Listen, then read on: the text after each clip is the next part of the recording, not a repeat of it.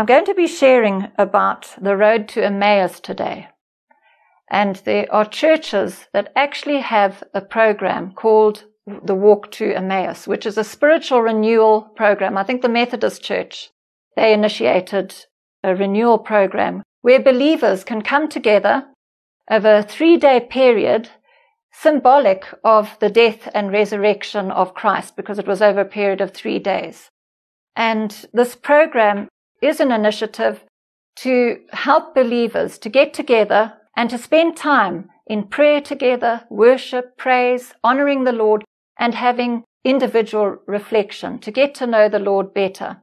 So the Lord spoke to me about sharing a word on this particular portion of Scripture, which is entitled The Road to Emmaus. And every single one of us as born-again believers are on a journey. That journey is until we leave this earth. And it's an extremely important journey. And here we have the story of 2 disciples. They weren't one of the 11. Actually, it was only 11 left after Judas betrayed Yeshua. But it was 2 followers who met Yeshua on the road when they were walking from Jerusalem to Emmaus. And I want to share this particular portion of Scripture because as we go on this journey together as a local congregation, let's just ask the Holy Spirit to open up our spiritual eyes, because these people's eyes, Cleopas was his name, the one follower of Christ, and his friend were walking along this road, and they bump into Yeshua himself, and their spiritual eyes were actually closed. They couldn't see him. They didn't know that this was God himself walking by their side. So let's just read from Luke chapter 24, verse 13. And then that very day, 2 of them were going to a village called Emmaus, which was about 7 miles from Jerusalem, and they were talking with each other about all these things which had taken place. While they were talking and discussing it, Yeshua himself came up and began walking with them, but their eyes were miraculously prevented from recognizing him. Then Yeshua asked them, "What are you discussing with one another as you walk along?" And they stood still, looking broken-hearted. One of them, named Cleopas, answered him, "Are you the only stranger visiting Jerusalem who is unaware of the things which have happened here in these recent days?" He asked, "What things?" And they replied, "The things about Yeshua of Nazareth, who was a prophet, powerful in deed and word in the sight of God and all the people, and how the chief priests and our rulers handed him over to be sentenced to death and crucified him. But we were hoping that it was he who was going to redeem Israel and set our nation free. Instead, beside all this, it is the 3rd day since these things happened. And also some of the women among us shocked us. They were at the tomb early in the morning, and they did not find his body. Then they came back, saying that they had even seen a vision of angels who had said that he was alive." I just want to mention a note here that actually Mary was the first one to have seen Christ after he rose from the dead. Okay, but these guys, Cleopas and his friend, didn't realize that. Some of those who were with us went to the tomb and found it just exactly as the woman had said, but they did not see him. Then Yeshua said to them, "O foolish men and slow of heart to trust and believe in everything that the prophets have spoken. Was it not necessary for the Christ to suffer these things, and only then to enter his glory?" Then, beginning with Moses and throughout all the writings of the prophets, he explained and interpreted for them the things referring to himself found in all the scriptures. Then they approached the village where they were going, and he acted as if they were going further. But they urged him not to go on, saying, "Stay with us, because it is almost evening, and the day has just about ended." So he went inside to stay with them. And it happened that as he reclined at the table with them, he took the bread and blessed it, and breaking it, he began giving it to them. Now note this. Then their eyes were suddenly opened by God, and they clearly recognized him, and he vanished from their sight. They said to one another, "Were not our hearts burning within us while he was talking with us on the road and opening the scriptures to us?" And then they go on and they go and meet up with the 11 disciples, but that's another story altogether.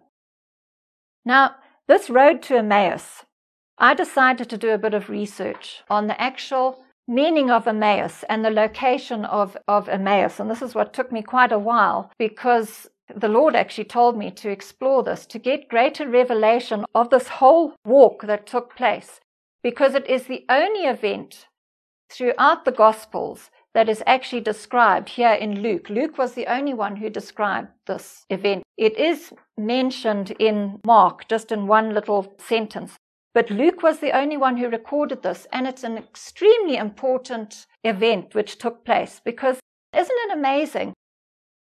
There these guys are heartbroken because they don't know where Yeshua is, and he's walking along the road with him, and their eyes have blinkers. They've got a blindness about them. So what I did was I decided to find out a little bit about this place called Emmaus. And then the Lord started to open my eyes, my spiritual eyes, concerning this place called Emmaus. Now, there's been a lot of debate, apparently, by archaeologists and researchers about where the location of this place actually is. In Israel today, there is a place called Emmaus Nicopolis. But apparently, according to research that was done very recently in 2017 to 2019, there were some French and Israeli archaeologists. They started to dig at the biblical site of Kiriath Jearim, which is a hill a few kilometers west of Jerusalem. The exact distance mentioned by Luke in this biblical account, because he said that the road from Jerusalem to Emmaus was 7 miles. Well, apparently the other place that is called Emmaus today in Israel itself would be far too long a journey for them to have walked and had this conversation with the Lord. So these archaeologists have done research, and they are convinced. They've lined it up with the Bible. I'm just going to read what the researchers have said here. A French and Israeli expedition had been digging at the biblical site of Kiriath Jearim, a hill a few kilometers west of Jerusalem, the exact distance mentioned by Luke in the biblical account. They discovered the remains of a 2,200-year-old fortification on the outskirts of a village or town called Abu Ghush. These Greek and Roman remains shed more light on the actual location of Emmaus, especially as this area is recorded in the Bible to be the place where the Ark of the Covenant rested for, I think it was 20 to 70 years.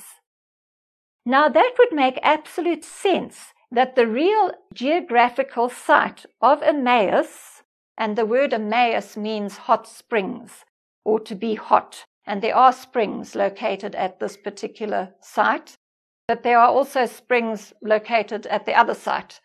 But the issue is, the presence of God, the Ark of the Covenant, is actually at this place called Kiriath Jearim. What the Holy Spirit was showing me was that at this particular site, it would make absolute sense if Yeshua was escorting his 2 followers to Emmaus, which was the place where the Ark of the Covenant had actually rested for 20 to 70 years. Do you remember going back into the Old Testament? I'm sure most of you have read this, where the Philistines took hold of the Ark of the Covenant, and then they were cursed because the presence of God, the Ark of the Covenant was symbolic of the presence of God. They were cursed, and so they sent the Ark back to Israel, and it went back to this place called Kiriath Jearim. It's actually stated there in 1 Samuel chapter 6. If you read that, it talks about the Ark of the Covenant rested at this particular place until King David then made sure that the Ark went back to Jerusalem. So this place, Emmaus, has great significance. I was finding it very difficult because I was looking up a lot, I was researching a lot. But then the Holy Spirit led me to another place where it was a tourist site. They share about the Holy Land. And I noticed something, that this guy, he was actually doing an advert on various holy places in Israel. And he actually mentioned this place, Kiriath Jearim.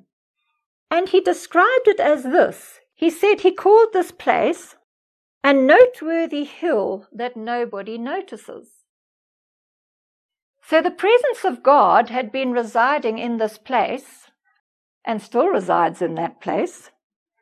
But he said that most tourists just overlook this hill and this site.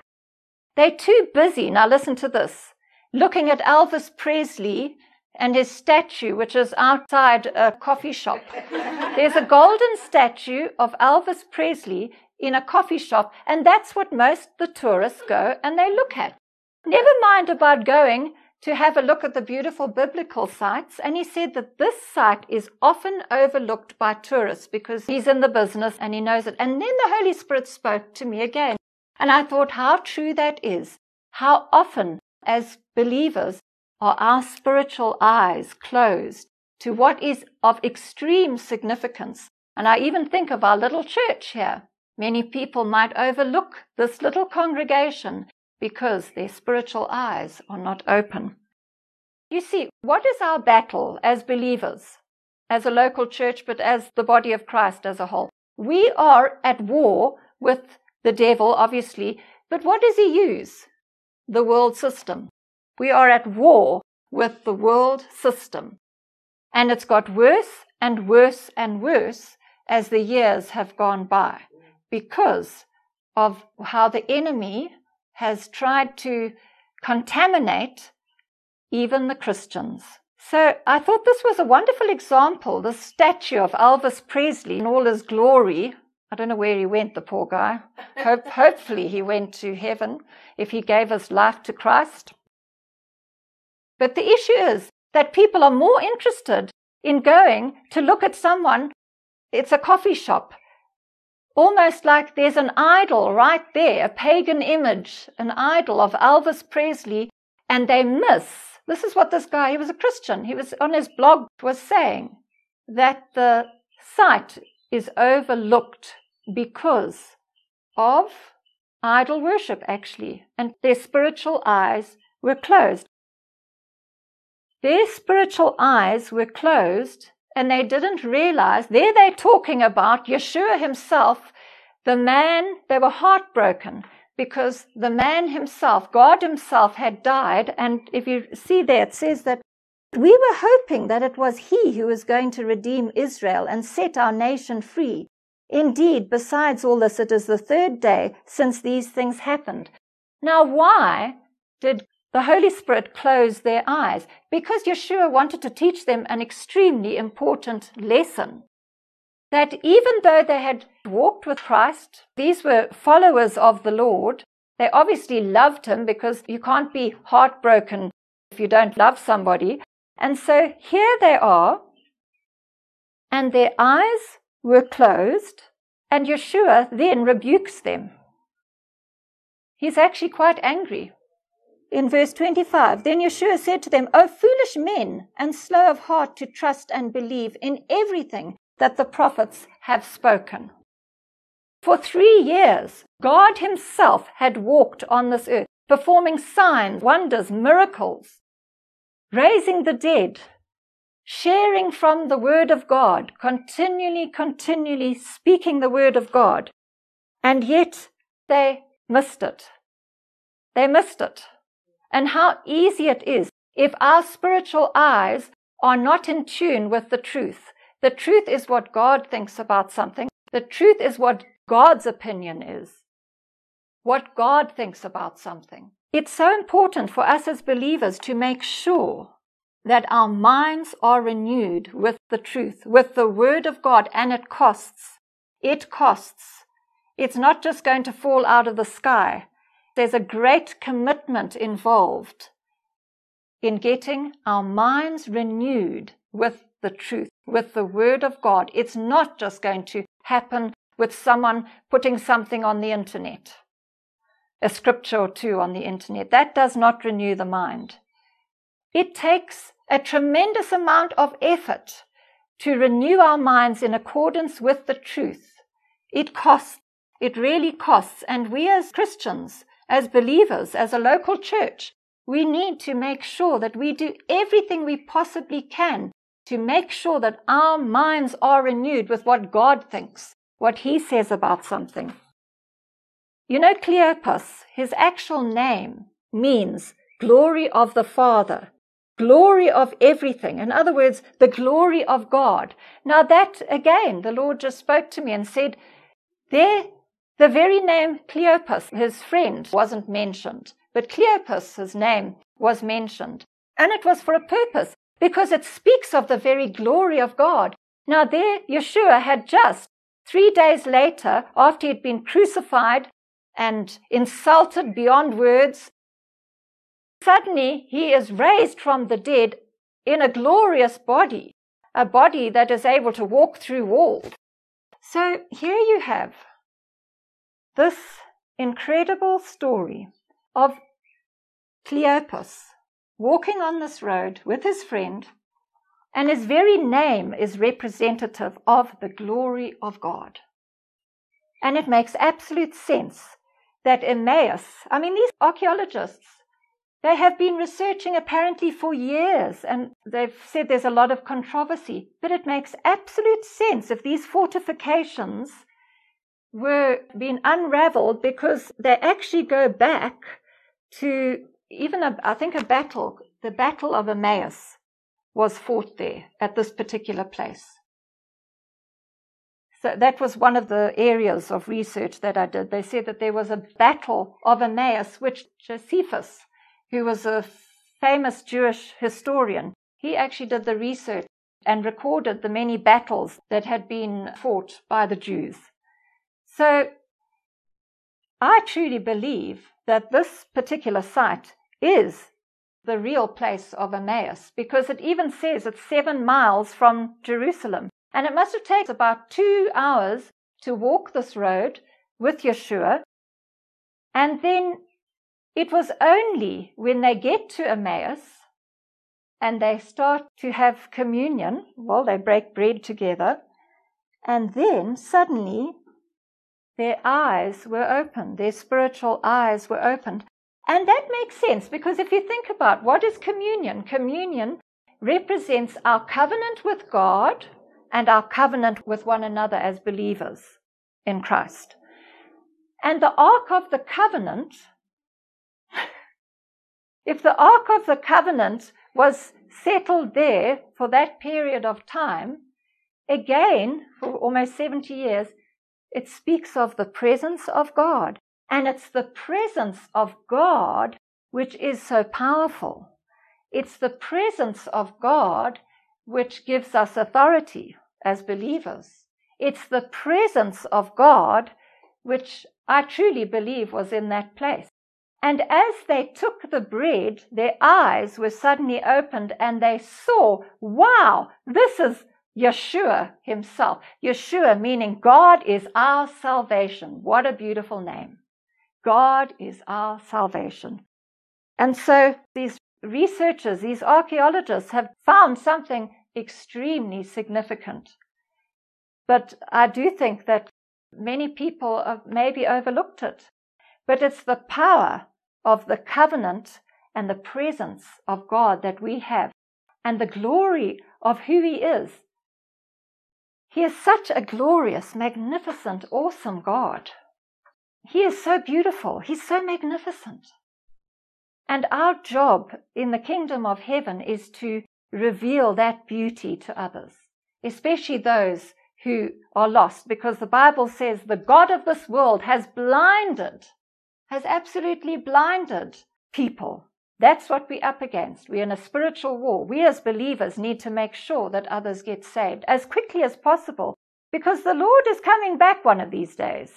He's coming. The signs are there. He's coming back, and He's looking to us as the remnant, His remnant people, those survivors, to do something about bringing people to Him, to come to know Him, getting people into church, drawing people into church, doing something about that. It's so important. It's an ongoing thing.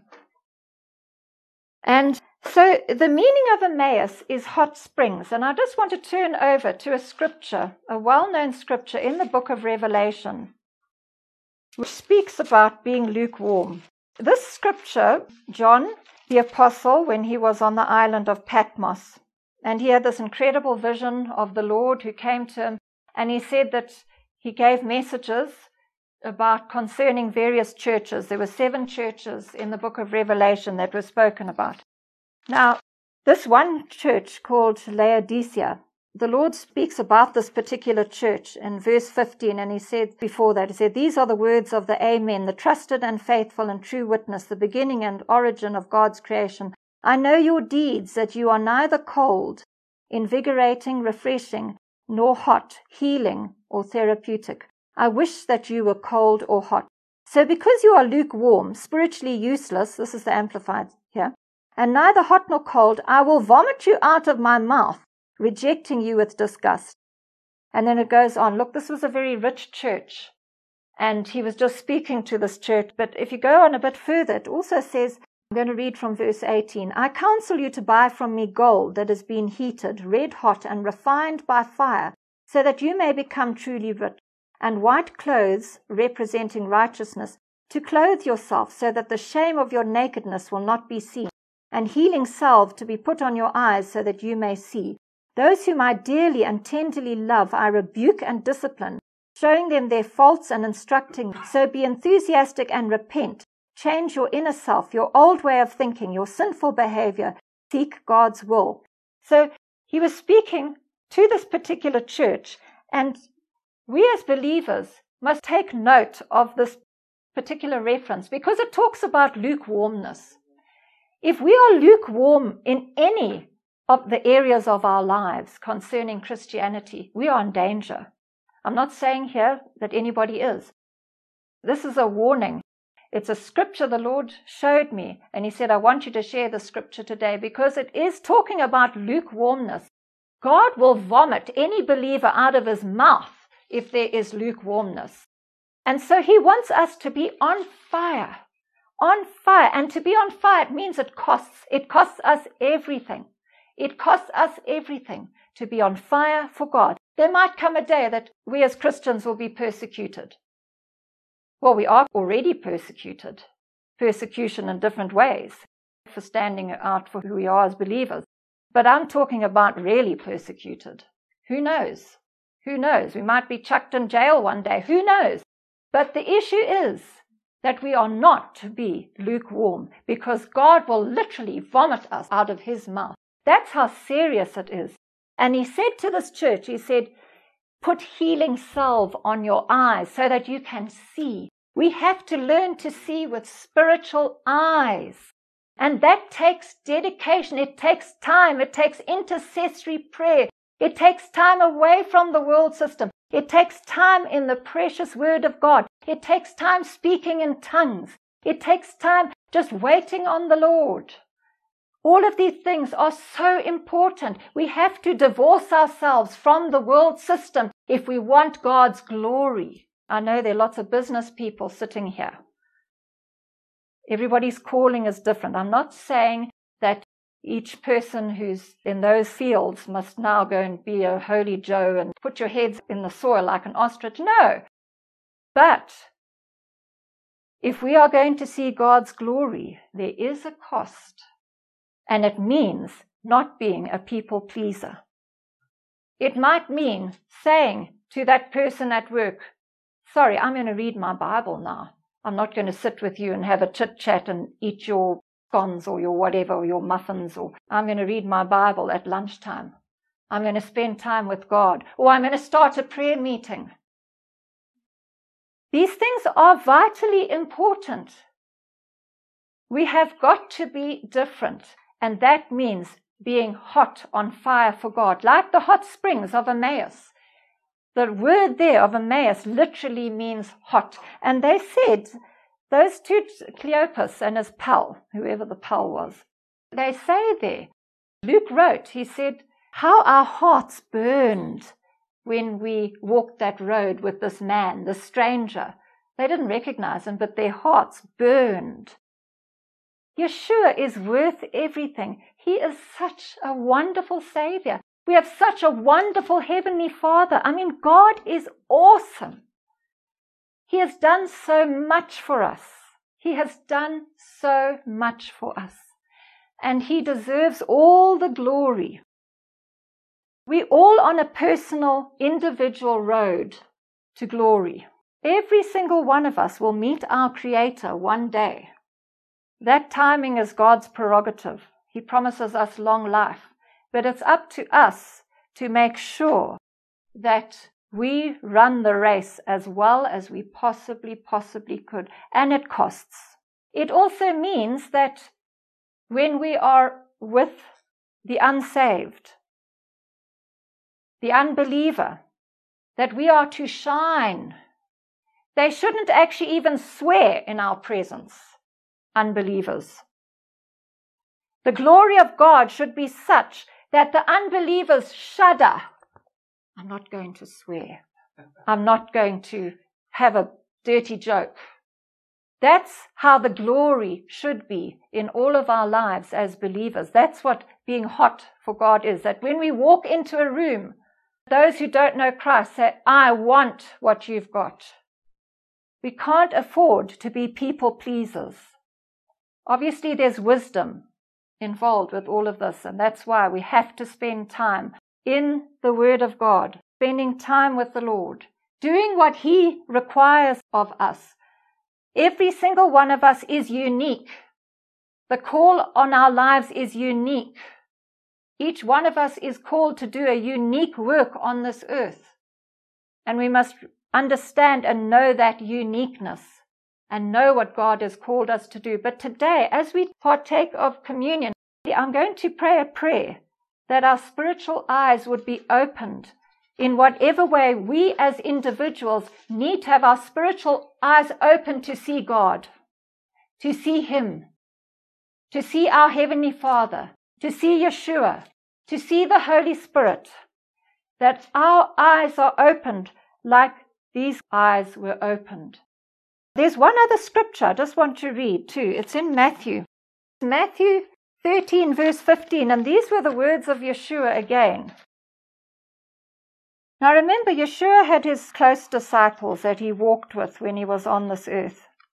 And at the end, there were only 120 that followed Him, because the rest, all the crowds that where He performed miracles, they bombed out. Their spiritual eyes were not opened. And this scripture actually relates to these people. Matthew 13 verse 15.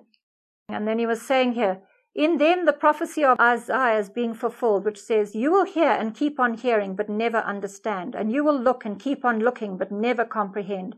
For this nation's heart, He's talking about Israel, has grown hard, and with their ears they hardly hear, and they have tightly closed their eyes. Otherwise they would see with their eyes, and hear with their ears, and understand with their heart, and turn to me, and I would heal them spiritually.